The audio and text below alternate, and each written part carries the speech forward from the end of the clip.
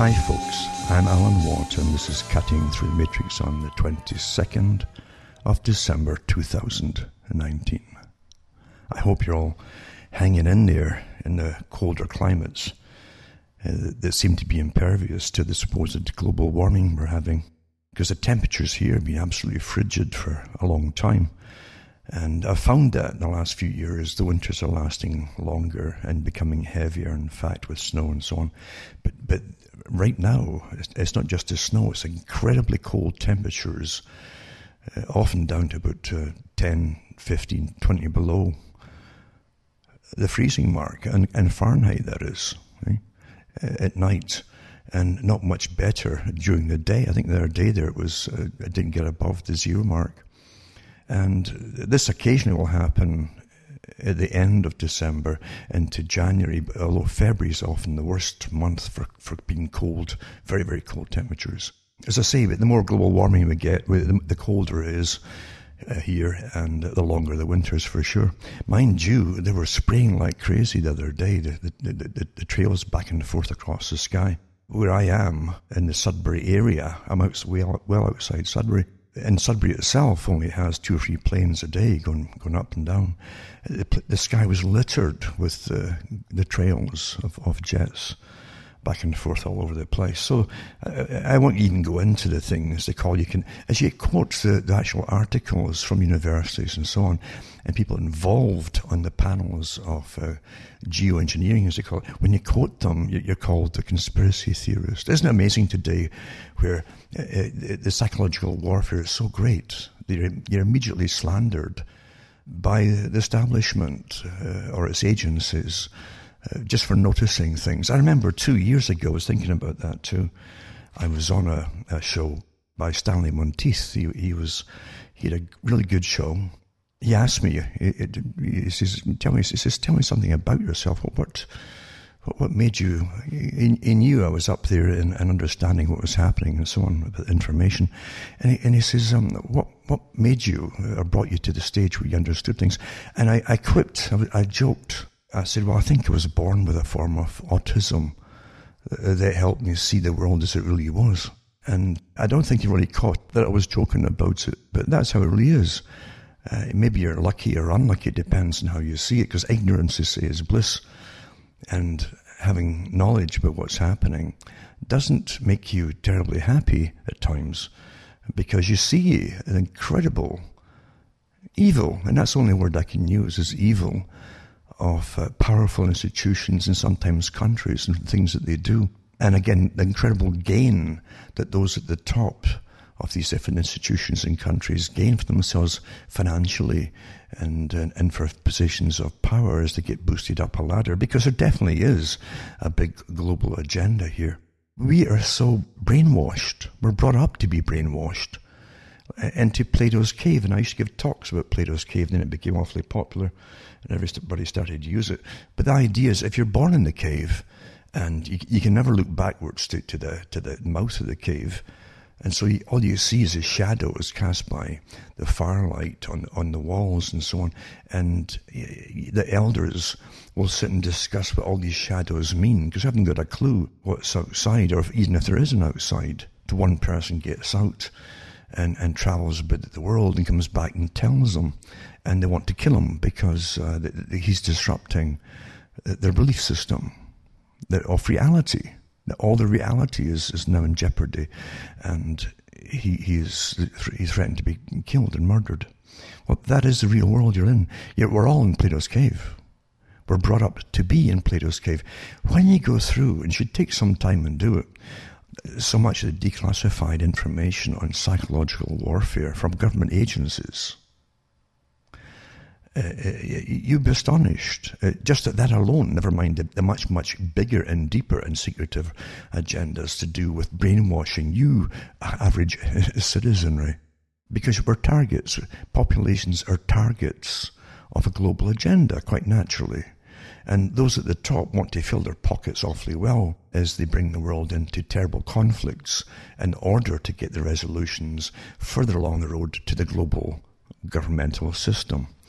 They have no problem at the top of filling their pockets. In fact, you can see that what's going on even with some of the, like Biden's son in the news, and the money he's been getting for nothing, basically. And the thing is, the people at the top really believe it's their right to plunder you. They honestly do. You have to look into the people who are at the top, and they have a very deep belief that they have the right to plunder you. And there's nothing wrong with it. And that's I could go much, much deeper, but I won't. But we're living in a world today that's on the edge.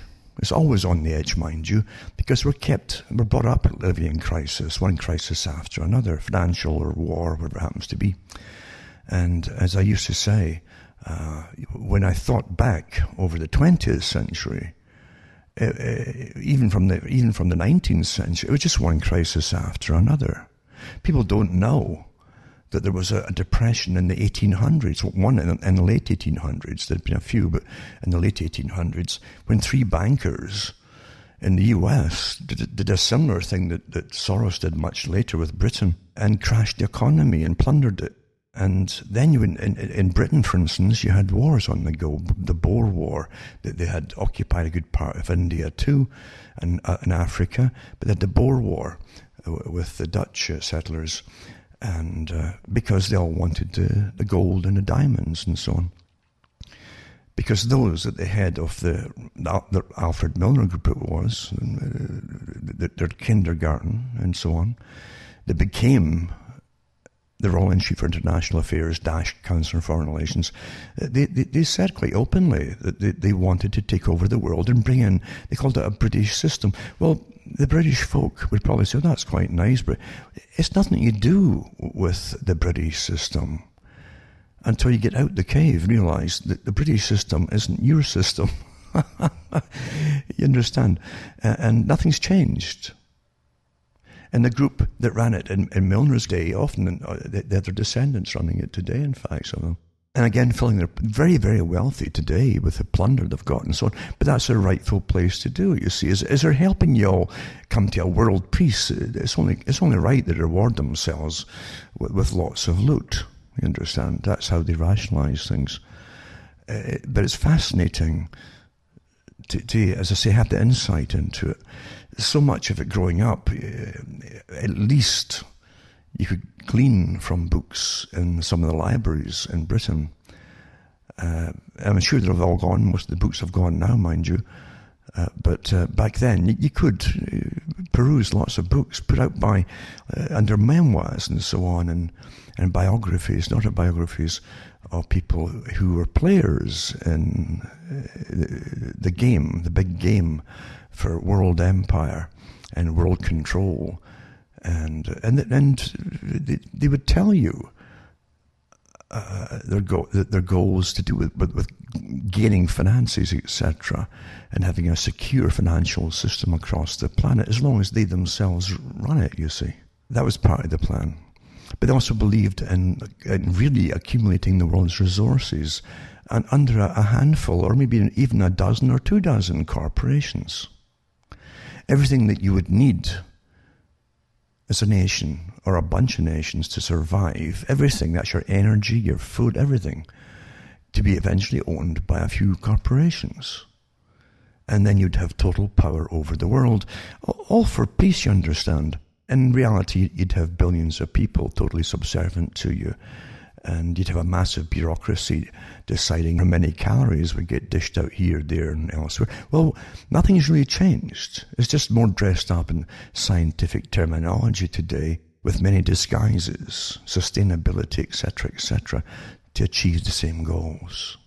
But those at the top, still, of course, and they do have incredible power over everything you need to survive, all kinds of energy. You try and survive in Canada, you could bring where I am, my area here in Ontario, to its knees, where I live, if they forbid you to cut wood, for instance, to heat yourself in the winter. They've done their best already, and lots of folk are quite happy, fork out massive sums of money, either for oil heating for their furnaces, or propane in this area, but a standby for so many people, especially in emergencies too, because when the electricity goes out with winds and storms and so on here, then you have to have some way of heating it or you die.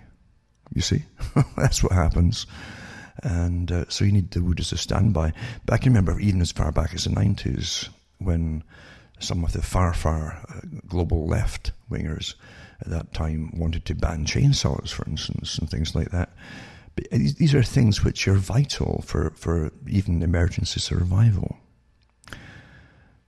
So can you imagine what happens when you have a few companies using government, mind you, getting government to pass laws and so on, so that you must use their resources, their energy, which the corporations own, and so on. So you're living under a fascist system that pretends it's really there for the people. It's socialistic. But really socialism, fascism is the same darn thing when government is used to enforce policies of corporations. And you have to get out of the terminology that can mislead you. As I say, they keep camouflaging themselves all the time, all for the social good, you understand. They take your rights away from you. But again, back to technocracy, as I've mentioned before, that was their agenda. They would own all, the group at the top, the proper folk, you see, the folk who saw themselves as entitled to run the world and own it all too, would be dispensing of energy here, there, and so on in a very humane way, because they had far more virtue, you see, than the average peasant. And nothing has honestly changed, except the colluding with so many different sections and paying scientists off to give them the proper propaganda to confuse the general public so you can give up all your rights and so on and just accept it, again, for the greater good and for your own survival. Crisis, crisis, crisis. So from the 1800s, bank collapses, all brought about, and these collapses made, actually today it would be billions of dollars in today's money. The three bankers that collapsed the economy in the States happened. In fact, it was their big crash that it brought about that helped eventually. The next part of the con, we need an organization to stop this from happening, and so they gave the Federal Reserve to America, you see. And the bankers who caused it all ended up running it all. It's quite fantastic to see the cons that go on. And that's what I was talking to Dr. Stanley Monteith about, was how the cons, you can actually see them, how they start them, and how they build to what they want, and step by step by step. The public, who are always in a state of panic or fear, are only seeing that to the end of their nose and no further, because they want to survive. That's a survival mode. And they're stampeded from one step to the next step to the next, all parts of the plan, until you're totally in a system of a form of slavery, really. That's what it is. Slavery can take many forms. Again, don't be deceived by terminology. Slavery, remember, was being used. You're being used as an animal by those who own you, by using your labor to do whatever work that the owners wanted done. And that's why they couldn't tax labor for a long time. They always wanted it, were chomping at the bit, because after all, and they had meetings. I remember even getting the papers on it, the meetings that they had about slavery in the 1800s. And the Rothschild family were involved in drafting up a very clever plan. This isn't conspiracy. You can actually find it, where they advised America, the slave owners of America. And they weren't all in the South, by the way, as you well know, hopefully. But they advised them, it's far better if you could introduce a taxation form and get money from the work of everybody. That way, you won't have to feed the slaves. And when slaves get old, you have to keep them and feed them. And otherwise, the rest of the slaves might just have had enough and overthrow you. You see, that's what was honestly discussed as a matter of fact business proposition. But he said, if you could just have a system that they'd already brought into Britain, actually, very early on, of a centralised banking system where the government would be helped is the word, I guess, to borrow from the centralised bank, which was still private, but given a very national name, you see.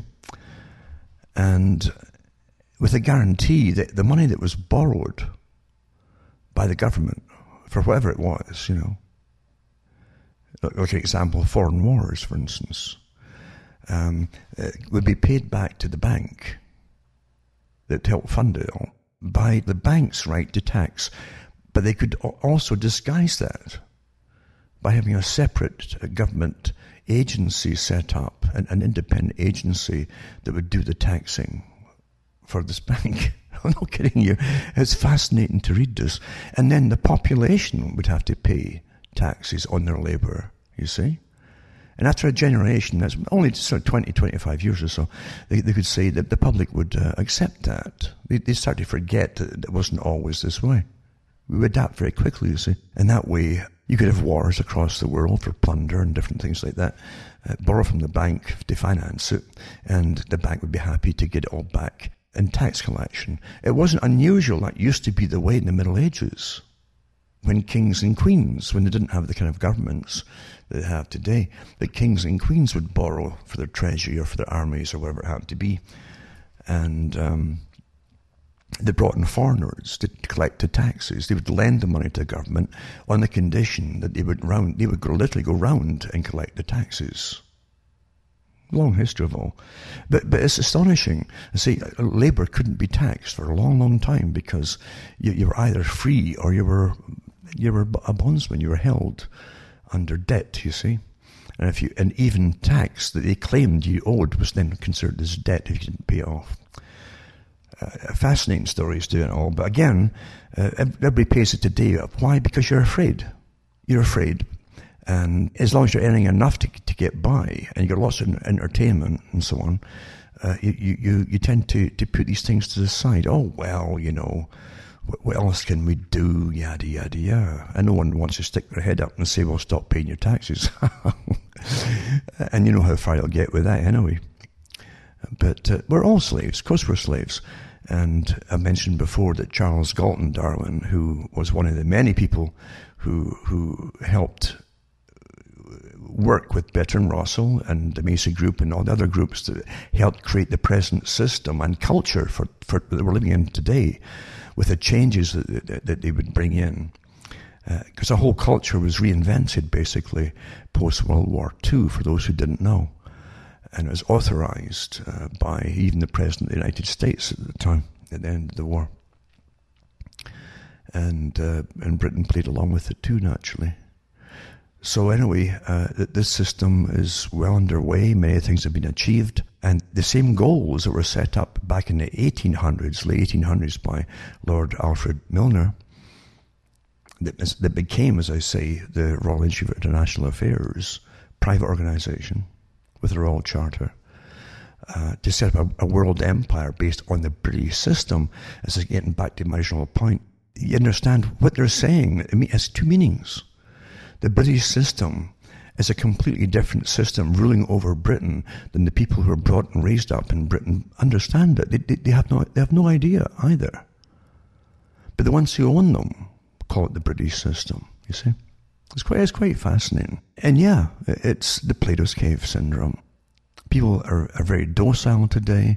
Getting back to what I says with The Next Million Years by Charles Galton Darwin. He said slavery in his book, slavery has always existed in one form or another, and I suppose it will continue to exist. You understand what they're saying? In one form or another. And everyone who votes thinks they're free, but they're not. You're not free at all. You have so many obligations put upon you, even to be a citizen. And part of the obligation is to pay taxes, you see. If you pay taxes on your labor, then no, you're not free at all. You're a slave, but you're a self-sustaining slave because you pay for your own clothing, for your food and your shelter, and to keep alive. You pay for all yourself. And it's far better that way. And you even pay for either a retirement fund or into one, or whatever it happens to be, to take care of you when you get old and sickly. And of course, now, we can get euthanasia, and it's much more efficient, isn't it, for the system that we're in. We truly are running in a very clever system, and it's not conspiracy. Actually, it's perfect in a sense, because most of the folk never figure it out. That's how perfectly you're raised in the Plato's cave. Perfect conditioning works very, very well. It is perfect conditioning. Where people will say, oh, that's crazy. That's crazy, Because it's unthinkable that these things happen, and you're trained to believe things in the way that you do believe. And you might even go off and fight for things, thinking it's all right and true. And many did. That was the way in my generation that thought that was the right way to be, to fight the terrible Cold War of the terrible communist system. Never realizing, of course, that so much of that was bogus too. And those who ran it all, way above you all, were going to use it to bring in a global society with all the learned things from the social Soviet experiment incorporated into the new system. The same thing that they found in the States when they had the Congress sent out the commissions to investigate. I think it was actually the Senate was sent them out, and Norman Dodd was sent out under the Rees Commission to find out why the big tax-free foundations, these really billionaires who owned them, these private families and their private foundations, that financed armies of NGOs and social movements and so on, why they seemed to be promoting communism. Your top capitalists were promoting communism, and eventually, I think it was the head of the Ford Foundation at the time, told them, Norman Dodd, he said, we work to change the culture that eventually the Soviet system and the American system can be blended together down the road. And so the techniques that the Soviet used, they found out what worked and what didn't work, were blended into the system. And I would say we're far more obedient today, especially in America, than they used to be.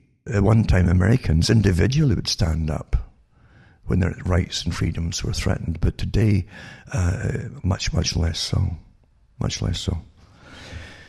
So, again, perfect conditioning works awfully well. And then again, every country under the United Nations had a department after the war, a culture department. Britain, America, Canada, all these different countries, a department of culture. And I used to, when I was young, and at school, I thought, why would we have a department of culture when we are the people and we are the culture? Well, the whole point of it is to change the culture, and committees that work on what they saw as necessary changes that would have to be made in the culture. After the World War II, of course, they planned to destroy the cultures as they'd stood, and especially marriage. That was all the Marxian concepts, again, had to be fulfilled. The communist ones, the end of private property eventually, they hoped to achieve, except for the very, very wealthy. They wanted to wipe out the middle class, and they were awfully successful in doing it. They would bring in a form under the guise of free trade, of countries being interdependent, meaning no country could be nationalistic and totally self-sufficient in a peaceful world. So therefore, they make you all interdependent. So for vital things you would need as a nation to survive, you'd have to import them. You wouldn't be allowed to grow them or whatever it happens to be in your own country. And so you'd have to import them. You'd be interdependent. And as far right up to Margaret Thatcher's day, she was pushing the same terminology, interdependence, which obviously meant you at the end of sovereignty. If you need other countries for your basic survival, then you will not be sovereign. And they had articles about that too, giving up sovereignty for peace, etc. The same thing was pushed. The exact same thing was pushed when 9/11 happened. The dust hadn't settled before all the papers on cue at the same time across America and Britain and elsewhere. Would you give up, in the man in the street interview, would you give up personal sovereignty or national sovereignty for safety? I mean, it was all orchestrated in advance. Of course it was. Nothing changes, but agendas go on.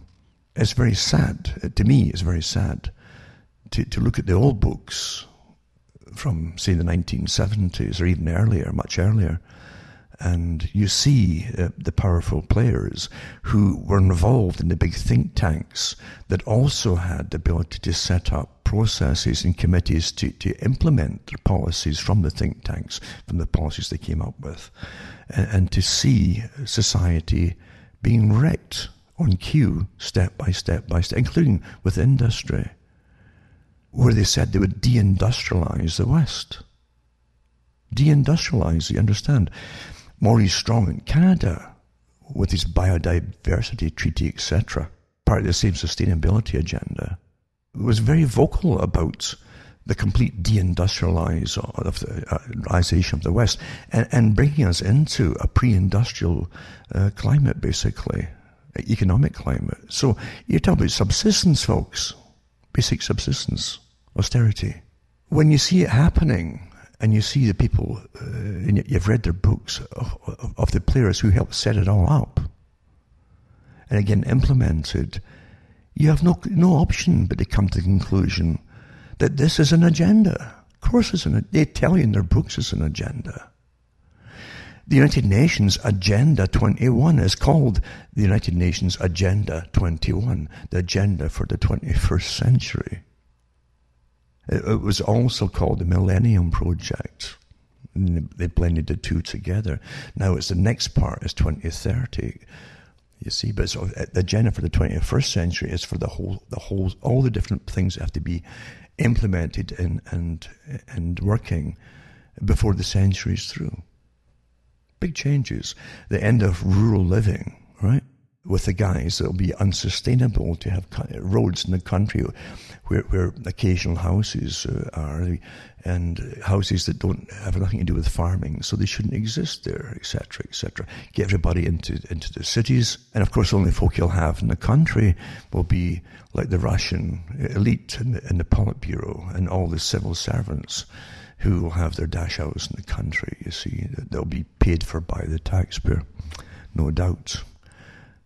Nothing changes, except actually the occasional person here or there catches on to it. And for every person who has a natural ability to catch on to it and figure things out, you'll have 100 put out there to thwart you. At least, for every person who wakes up by themselves, has an innate ability to do so, that person's a threat. And that person's noticed right off the bat.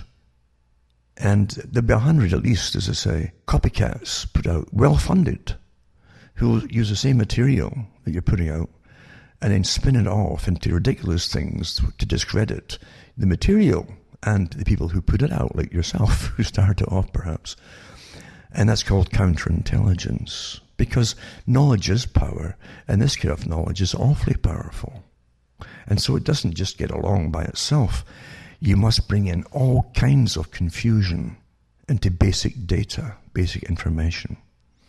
And when you bring in all the confusion and the ridiculousness of some of the things that are attached to it, you've got a good chance of discrediting the true information. Oh yeah, you'll be off and sucking blood off people's necks or something like that, or whatever happens to be you understand what I'm talking about, I'm sure.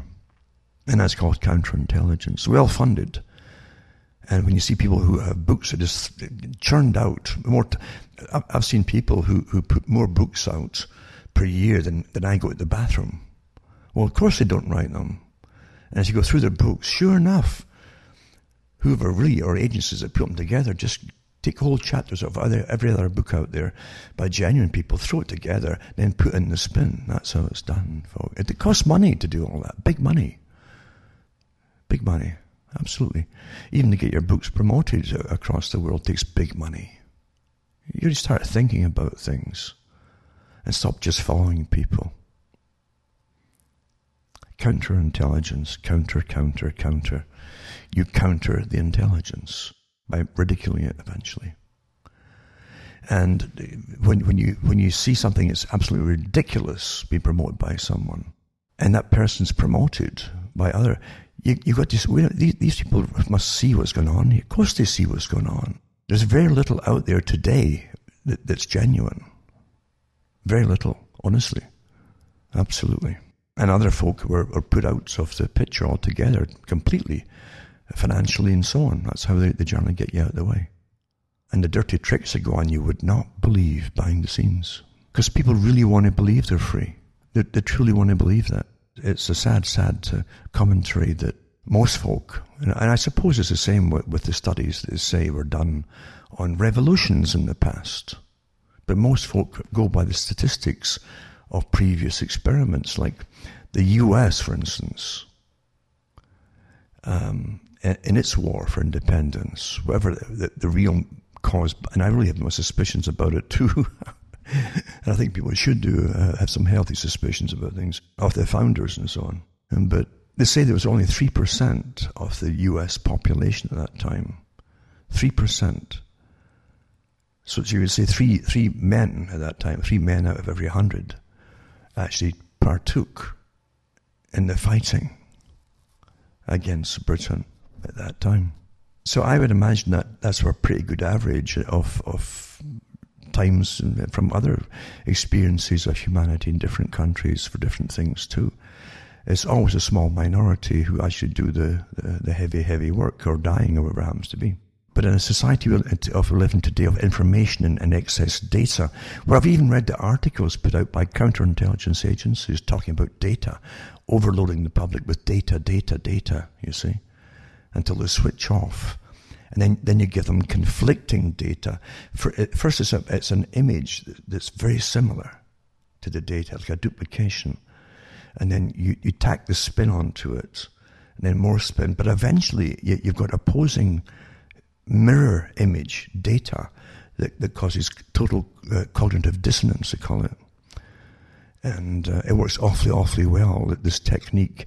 And today, with mass communication, and everyone's carrying their cell phones and so on, and getting the same news from the same sources and so on and so on and so on, it's so simple to do. So simple and very effective. But we're living through an amazing time when we're seeing, they call it a deep state in America. Well, London's got this deep state. Of course it has. I've talked before about assassination squads that MI5 and MI6 have. Remember the movie too, The Good Shepherd, which was very tame in actuality of how things are done in reality. I had to laugh too with the whole the thing about Britain and the Skripal case with the poisoning and all that, and blaming Russia and yada yada yada. And so much evidence has come out since then to really make it a laughing stock to an extent, even though it's serious and deadly and all that. But you can never, ever use your own conscience to judge how far governments are going to go, because they're way, way beyond any conscience of you to get what they want. That's when you start learning about things. There's countless cases of folk getting assassinated, not just down through history, but even in recent history, or even the last 100 years and so on, in the Western countries. And of course, accidents are easy to do, hit and runs and so on. And in the US, it's very, very simple. With drive-by shootings, for instance, many of the cases of these drive-by shootings hit people who literally were targeted for extinction. And there just happened to be a bunch of people walking along the sidewalk. No. The best assassinations in that case, cheap to do and so on, are to use a lot of people to get the one person you're after. Aircraft have been down before with other passengers just to get the one person. It makes it look more plausible. Well, just engine failure or pilot error or whatever it happens to be. This kind of thing happens, absolutely. When it's worth it, they'll do it, believe you me. That's how it's done. But we're so trusting, because you see, the higher you go in anything to do with agencies, etc., the more psychopathic ones, just like big business, get up to the top, and to the top echelons of power. And they will use these forces with impunity, and they have no conscience, and they don't have nervous breakdowns about things when they reflect on it. They don't need pills or viruses in the brain like the articles in the last few years that would destroy recent memory. They don't need any of that stuff, you see. They don't have post-traumatic stress syndrome, just the opposite, in fact. And these folk exist, and they're assassination squads. Sure they do. They used to have up on YouTube some of the assassination squads of other countries going into hotels, very well organized. You can see the training involved. As the first little team goes in, blah, blah, blah, sets it up. The second team go in, they go into the room, bump off the person supposed to be bumped off. And the next one, cleaners go in and clean up any fingerprints and so on. And before then, you see them all going to the airport, picked up on security cameras. Yeah, this happens all the time, this kind of thing. Absolutely. So we've got to grow up, and it's not pleasant growing up from a nice security, the feeling of a child, you see. If you're lucky enough to have decent parents, if you're lucky enough, because remember, your parents have been under attack too. If you have parents, in fact, in this day and age, under tremendous attacks to destroy them and their relationships, etc., and to cause incredible dissatisfaction by many different techniques too. And definitely children suffer. But if you grew up with a happy childhood and a good schooling where everything seemed happy, and the teachings weren't brutes, then you're probably well indoctrinated into the world's all quite nice. Because in reality, it's not. I remember years ago going over how much money is taxed off us that we can get our hands on, the records that is, because we don't get much truth on anything at all from our various secretive governments. And how much money we spend, forget their wages and so on, and the big handouts they give to their pals or relatives and the big corporations and so on. Because most big businesses today are funded by the public. Public-private partnerships, they call it. We used to call it just grand theft, but now it's public-private partnerships. And it sounds much better, doesn't it? But when you realize how much money we're spending for wars that have got nothing to do with defending us, the ones who are paying for all, for wars that don't even benefit us with plunder. We don't get the plunder either, like they did in the old days. And it's for other reasons altogether. But when you see where it all goes to, how on earth could you possibly call yourself free? Why would you even vote for such a system as that? And why would you ever believe up any politician when they promise you anything? Really, perpetual childhood brought up by good parents in cotton wool and lots of fairy tales and decent, happy schooling, and you were never hungry, etc., etc. Well brainwashed, well conditioned. But as I've said before, not everyone can handle truth. And we've all experienced it, I'm sure, talking to some people who are nice people. But you see their eyes clouding over because when you give someone truth on something, and you're not berating them like some kind of street evangelist accusing them of anything, but you're just telling them some quiet truth. All truth requires a response from the individual, because knowing something, just knowing something, makes you have to decide things. We're quite happy to decide things if we don't have to act on anything. But some truths almost demand that you act, even if it's just as something so simple as occasionally telling a person about the same conclusion you've come to on a matter. But when it comes to overloading a person, never overload a person with too much information. They'll switch off quite naturally too. When you've had a lifetime of indoctrination, especially with the drivel that they give you today called news, you really expect them just to say, oh, I understand it all. Okay, thanks for telling me. I've seen over this last while some top reporters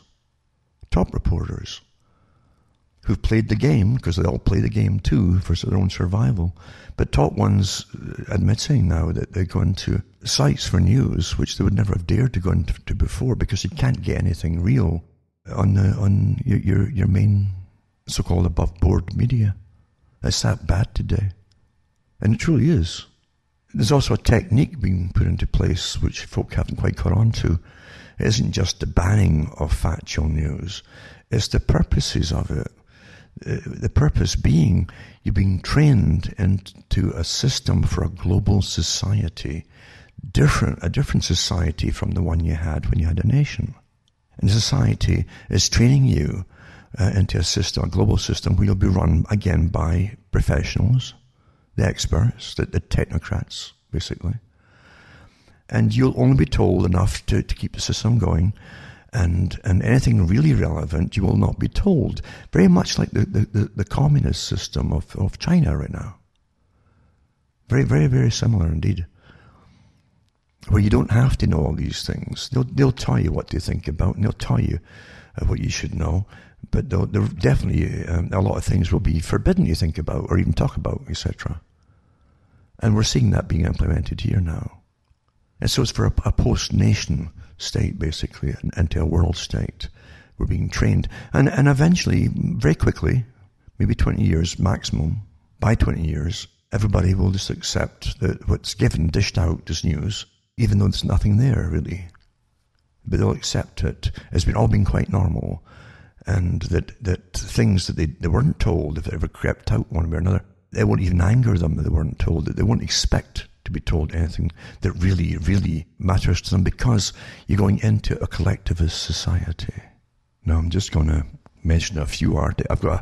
I did, for once, get a stack of articles of things I've been thinking about and looking things up and collecting them, because we are going through astonishing times.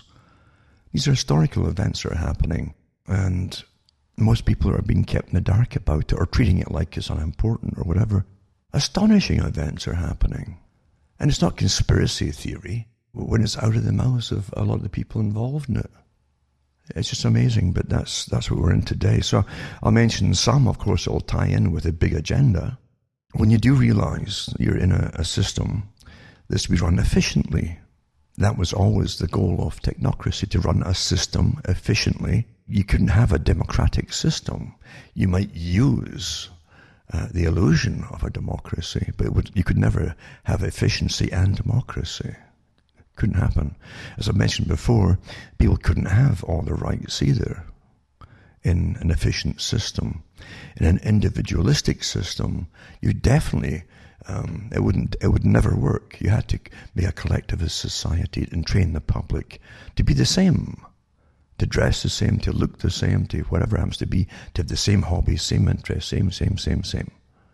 And then, of course, you give them the same news, and they won't question it. Well, that's long past that phase. But now it's into the system of not just preventing pregnancy, as they overload you with sex and destroy marriage.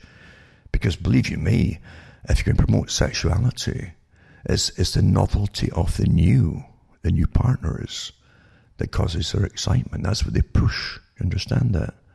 And so you're never going to be happy with the same partner. That's intentional. It's simple warfare. What makes people bond together? Well, this is what makes them bond together and trust and all the rest of it. How do you destroy it? Well, here's how you destroy it. Entertainment, blah, blah. All done, folks. Old news, isn't it? And then, of course, the state picks up, as I say, the problem of fallout from it, from like pregnancy. Well, they'll deal with it. Again, collectively, the taxpayers are forced to pay for these things.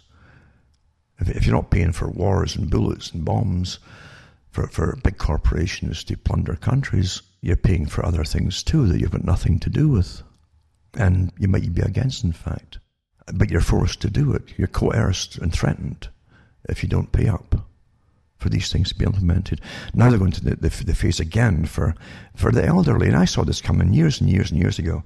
And I even give talks denying it. It says, they start first in abortion.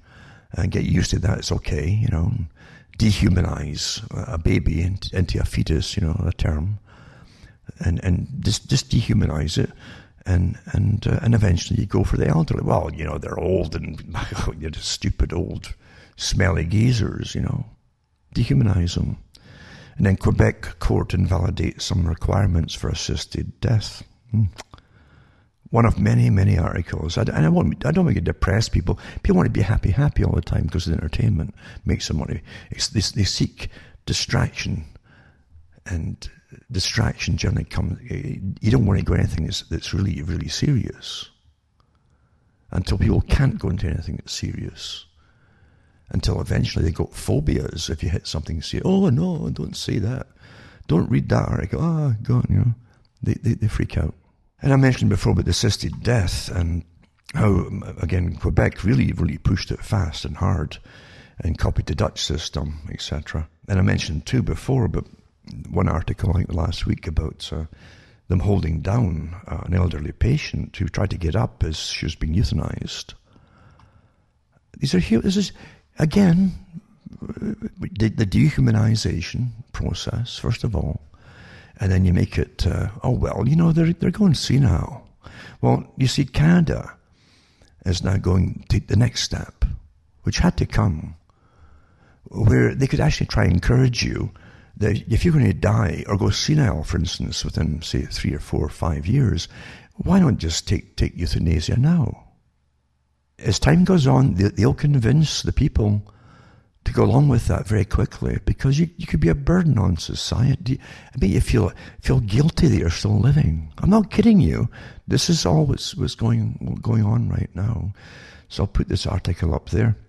And in Canada, moving to allow human euthanasia for certain diseases and illnesses while bullying hospices to murder patients as part of palliative care.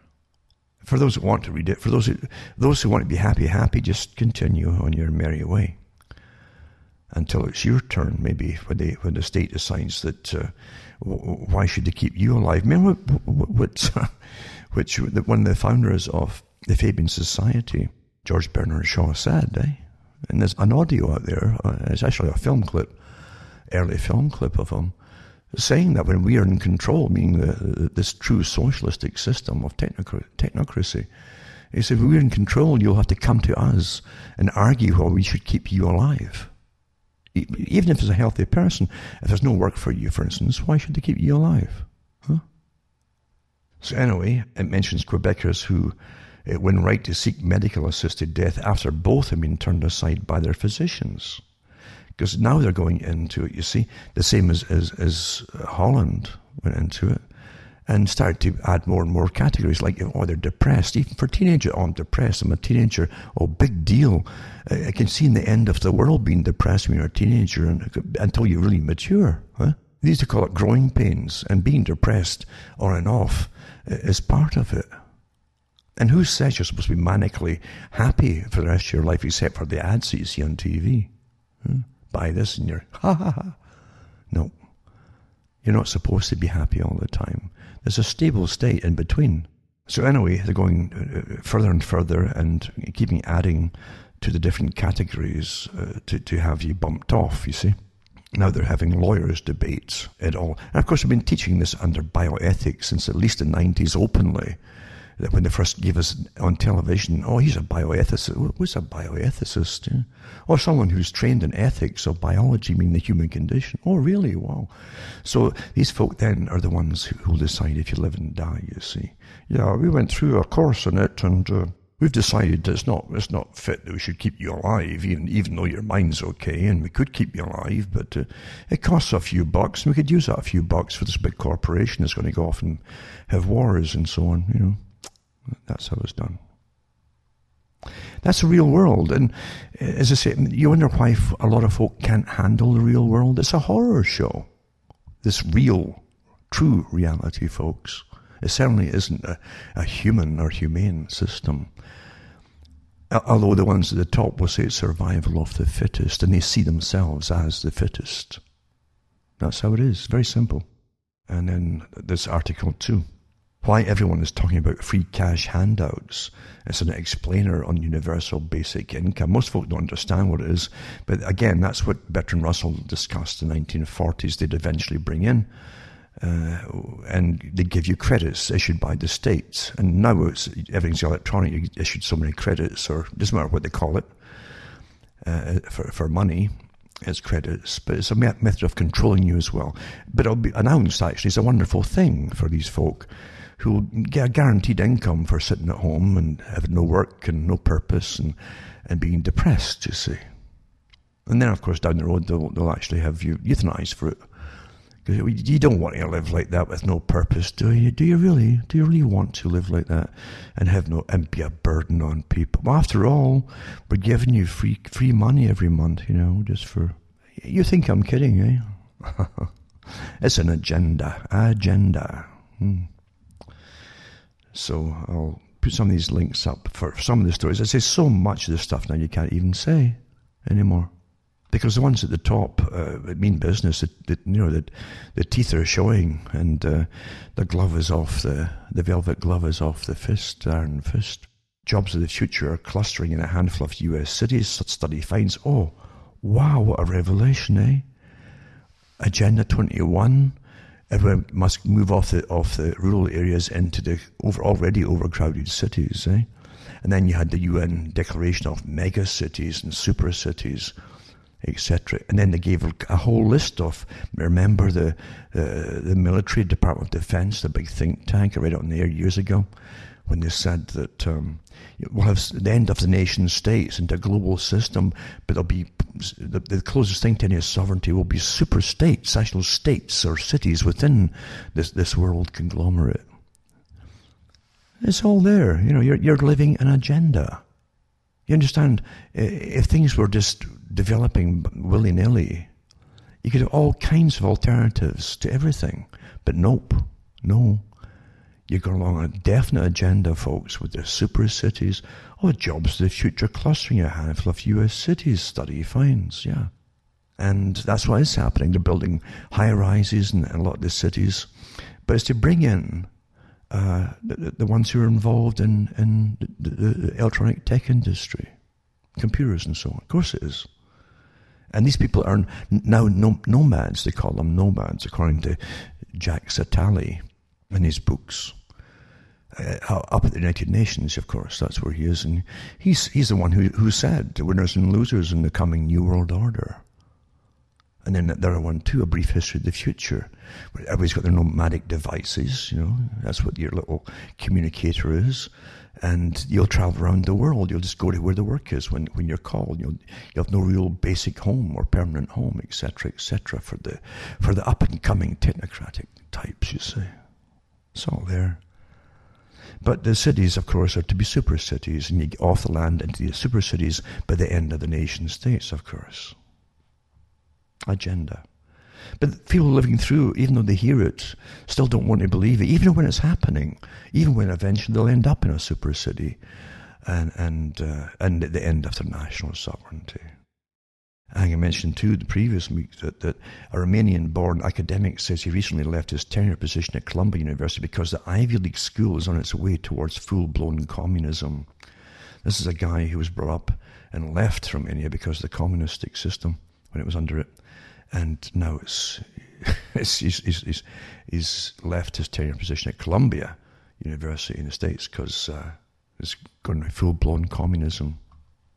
To change the future, you must always get to the young. You see, the up-and-coming managerial class, you brainwash them and you promise them utopias, and they become tyrants over the rest of the public to make them all conform. Mind they get paid well to do it, and folk do an awful lot of things that they're paid well.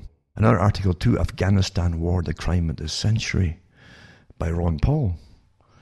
But I remember it when they first went into Afghanistan, how they planned it before 9/11 happened, of course, and they went, and they remember Russia, that was its Vietnam, and the US already had its Vietnam, remember?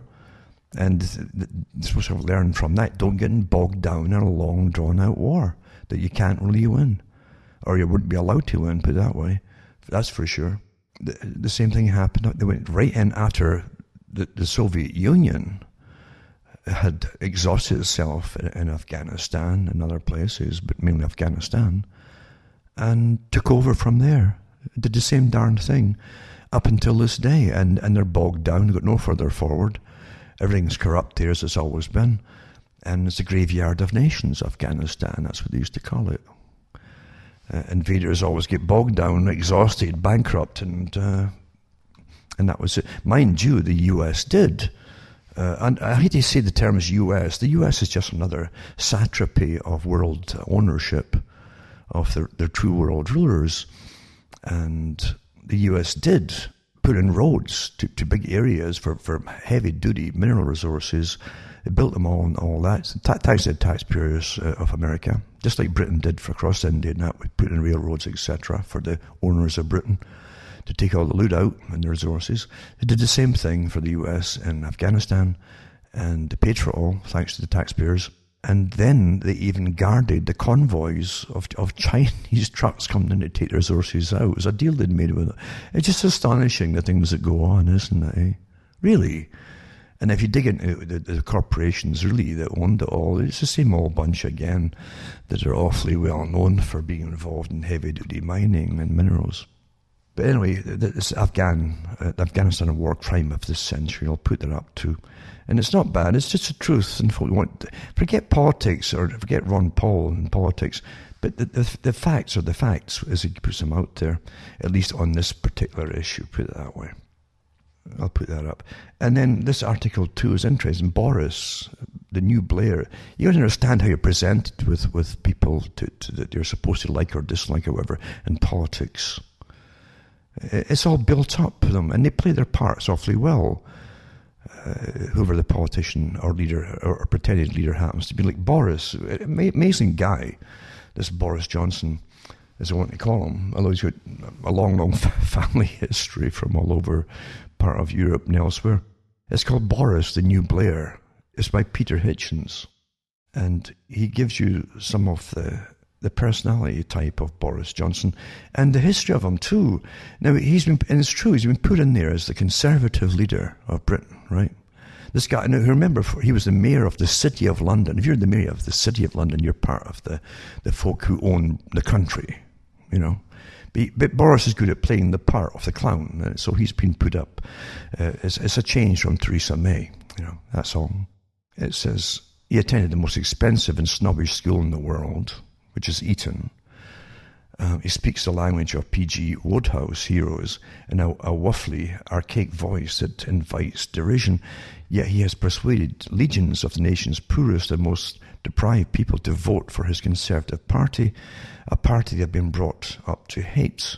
It's really interesting too, there's a lot going on in the Labour Party, and I really don't play politics, because it's all corrupt, but with the Labour Party, and Corbyn's been having trouble for the last 2 years, and it was in the papers as to who was causing the trouble. Because they wanted someone else in, and they got Boris in, and they'd be very similar to what they had. And again, the old alliance of the hands across the water, the pond, between the US and Britain for the next war. And this is what everybody's really uptight about, because it looks like, you know, that's what they're doing right now, is getting ready for the next war for Iran, as we all know. It's well publicised, if you care to look. And it's on the list. It's going to be fulfilled. Everything on the list, every country on the list has to be knocked out in the Stone Age, you see. So behind the clown face of Boris Johnson, of course, he gets elected in as some kind of saviour, because everybody's so sick of Theresa May and the Brexit idea that it's went nowhere. And again, they hammered this archaic system of socialist Labour of Britain. This totally international. Why vote for a system that's going to make you international? Why would you have a national vote for it to start with? Think about it. But apart from that, he was hammered and hammered by certain factions to split him up and to make the public think that he was really against certain things that were just naughty and bad and nasty. That was all intentional. And remember too that there's a bit of leeway amongst political parties, as Carol Quigley talked about. The ones at the top are allowed a certain amount of competition, but the ones at the top always play the game once they're in. They'll swear allegiance to play the game for the ones who really own the country. Anyway, it says here, what's more radical? A patrician swell. A swell is like a big swell guy, who openly lives in the nation's most famous house with a woman who is not his wife, after a well-publicized life of unfaithfulness to the woman who actually is his wife. Or a lower middle-class ultra-leftist, that's Corbyn, who used to take holidays in East Germany and has an incurable liking for Latin American revolutionaries and unlovable Middle Eastern Islamists. But it's when you look at it from a perspective of just where did the time fly, that this is of someone who's pretending now. They've sold you as a conservative. Isn't that amazing? Eh? Boris Johnson, conservative. So it's really something. Peter Hitchens explains it because he was a Marxist too. Everybody was churned out of the universities back in Hitchens' day. It turned out as a Marxist. Why would a country too, and these universities, believe you me, really do exist on big handouts from the government, the taxpayers? Oh, absolutely. Maggie Thatcher went through a lot of derision about that too, when she said, well, we've got to keep subsidising these private places like this because they turn out they're our future leaders who must know each other and meet each other when they're students. But here's Peter Hitchens, who went through it, and he became a Marxist. He says, who knows what happened to the revolutionary cause, that it shifted from storming the barracks and the railroad station to infiltrating the TV studio, the school and the university. I would always go for the cultural and moral action as against the political gesture. And the patrician Tory leader Boris Johnson is a revolutionary, the harbinger of the future. The bearded militant Jeremy Corbyn is a relic of the dead past. Just 20 years ago, and perhaps less than that, Mr. Johnson's personal life could have been tolerated in a prime minister only if he kept it secret. But his private life, as his Edwardian forebears did. But to live openly in this way would have been an explosive challenge to the establishment, especially to his own party. Even now, some of his aides no doubt have misgivings about it, but I'm sure he will overcome them. He genuinely sees nothing wrong with what he does, and so others learn quickly to see nothing wrong in it either. And there's other reasons too, which he doesn't go into here, but it's a good enough article about it, how they can sell you anything, can't they? They really can sell you anything. Like they sold Americans. They gave Americans the choice of Hillary Clinton to vote for, and people literally would have voted for the Satan at the time and presented you with Donald Trump, because no one wanted Clinton in. And Trump, of course, literally, I couldn't believe it. Folk believed it. There was no choice for people to vote for in America. In reality, there really wasn't. And the little bits I listened to and read about from Trump, it didn't make me any pro-Trump or anything, because I listened to what he said at the beginning, before he got in. But much of the stuff he was talking about then, he's done.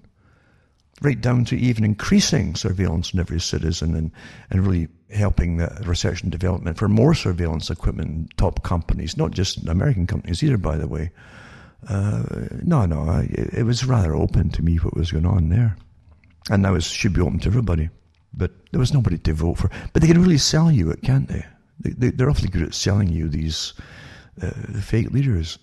Another article, two epic cop-out world's climate chiefs at the Conference of Parties 25, they call it, decide it's just too complex, the whole idea of saving the world for the climate and carbon and so on. So they kick the carbon emissions can down the road till next year, right?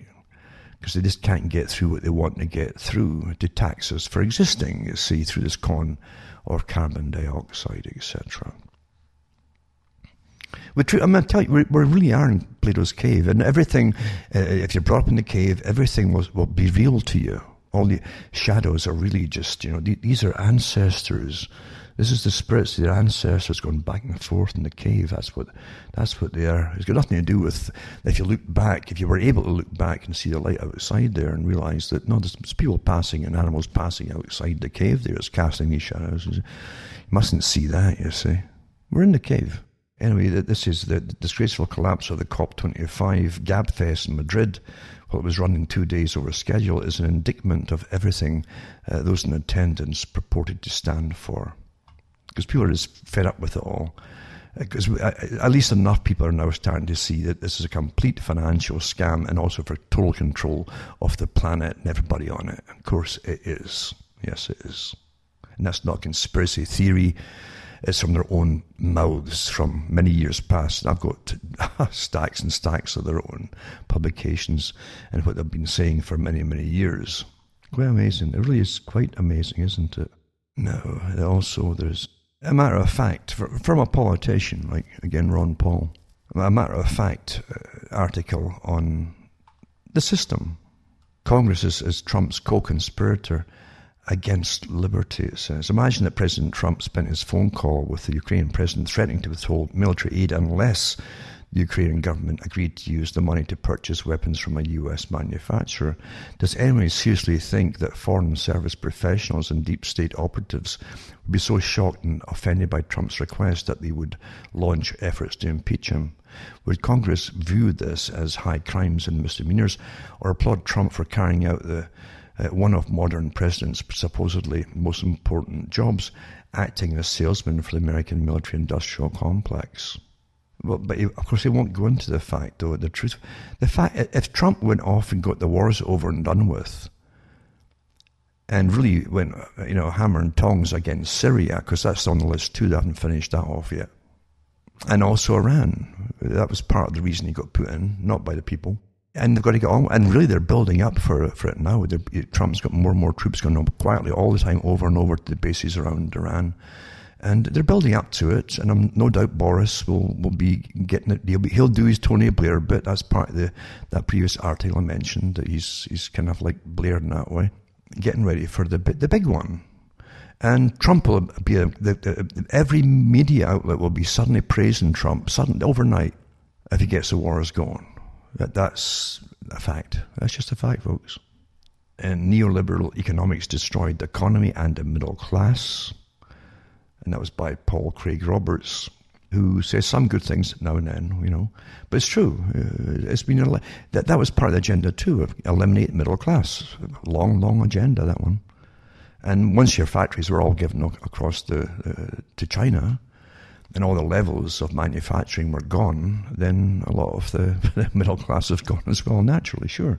And Holland, again, that's going to be also good, and to prove to its citizens that the governments are on board with the whole, sustainability agenda. That you see tractors, farm tractors clog Dutch streets as farmers and builders protest over the government's nitrogen policy. They want to stop using nitrogen and fertilizer for the fields and your crops, you see. Again, start taking down your food supply, which is energy, and you'll see illness and creep in and malnourishment and death. There you go. Also, fresh evidence that the United Nations watchdog suppressed report casting doubt on Assad, that's Syria's Assad, gas attack. Awfully important article, actually, where people who are they're paid to be watchdogs went in there, and they said that the heavy powers wanted them to say that Assad was behind these gassings, but he wasn't. This is a good article. I'll put up the links for this one. For anyone who cares to look, most folk don't care if it's not titillating, Because we're entertained to death, and folk want to be entertained even through what they think is the news. Goldman Sachs, reportedly in talks to admit guilt, pay $2 billion fine to sell a probe into Malaysian investment fund, which they'd set up and so on. But they still come out great, because you see, it says they're set to pay $2 billion in fine and admit guilt to the US government to resolve an investigation into the so-called IMDb scandal, the Wall Street Journal reported Thursday. And the deal would involve Goldman admitting it ignored warning signs as billions of dollars were stolen from a Malaysian government fund that it worked with. So here they are. I think it all came all together, that the cost of it to Malaysia, that the Goldman Sachs have been given, or worked with, $4.5 billion. So regardless of the $2 billion fine, they're still $2.5 billion better off, aren't they? It's not bad. But again, it pays to have friends in high places, or actually to be the people in high places, isn't it? You can get a lot done that way. But it's not a bad article. But billions of dollars are stolen, right? And so there you go. It's the same Goldman Sachs that paid and had admitted that they got paid and to write glowing articles for admission into the EU of Greece, glowing articles after going over the books. And of course, Greece was not fit at the moment, at that time, to go in with the kind of money that they owed and so on. You can trust your banks, you know. Yep. Isn't that how the ads all go, eh? It's quite good. And this article 2 is How the War Party Lost the Middle East. It's called, by Patrick Buchanan, that folk love to hate as well. But the article's all right in itself. A lot of facts in it. Facts are important. And for those who want some facts, sometimes a lot of folk don't want facts. Just want, again, titillation and ooh and ah. Or, as I said in the Bible, I called it itchy ears, itching ears. Just tell me more fascinating stuff, you see. And that's what folk, because they're entertained to death now, isn't it? And then we'll go into this one here. And again, which again makes folk wonder about the coming war with Iran. It's got Netanyahu and Pompeo push forward with the US-Israel Defense Pact. Folk are just getting fed up with these wars, obviously. Putin and the Biden Memorial Pipeline to China. Again, another not bad article. Goes through some of the history going back to 2014. Deals with Ukraine and so on, and pipelines, etc. There's always much more than you hear about for what happens. Generally, there's money behind it all.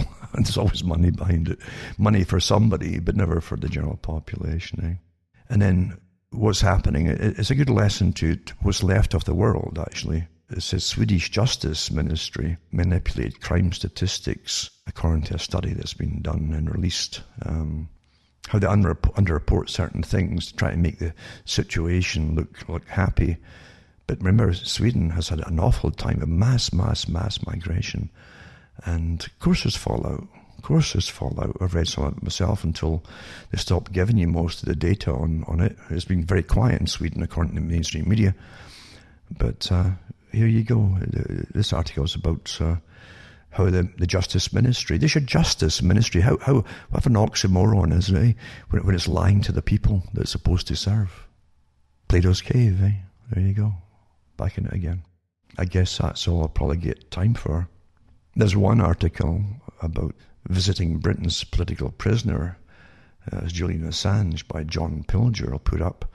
Interesting to see what you go through when you have to visit these high security prisons.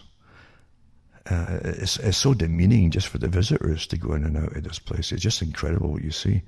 Never mind the people who are actually in them, but I'll put it up for those who want to peruse it. Anyway, that's my time. Unfortunately, it's short in as always, and I could have gone on for another hour or more if I just read other articles, which it's best not to read these days, because we're living in amazing times. There's so many powerful factions now, very powerful factions, that could be terribly dangerous to everyone. We know that. Even down to the wars are coming up. We know that. The list that was published in the 90s is still there, of countries to be taken out. We all know this. These powerful institutions won't stop. They won't stop until they get their wars underway and so on. And out of the wars, the whole world gets changed to the next step, which is all worked out as well. Carl Quigley said that wars will change all participants in the wars.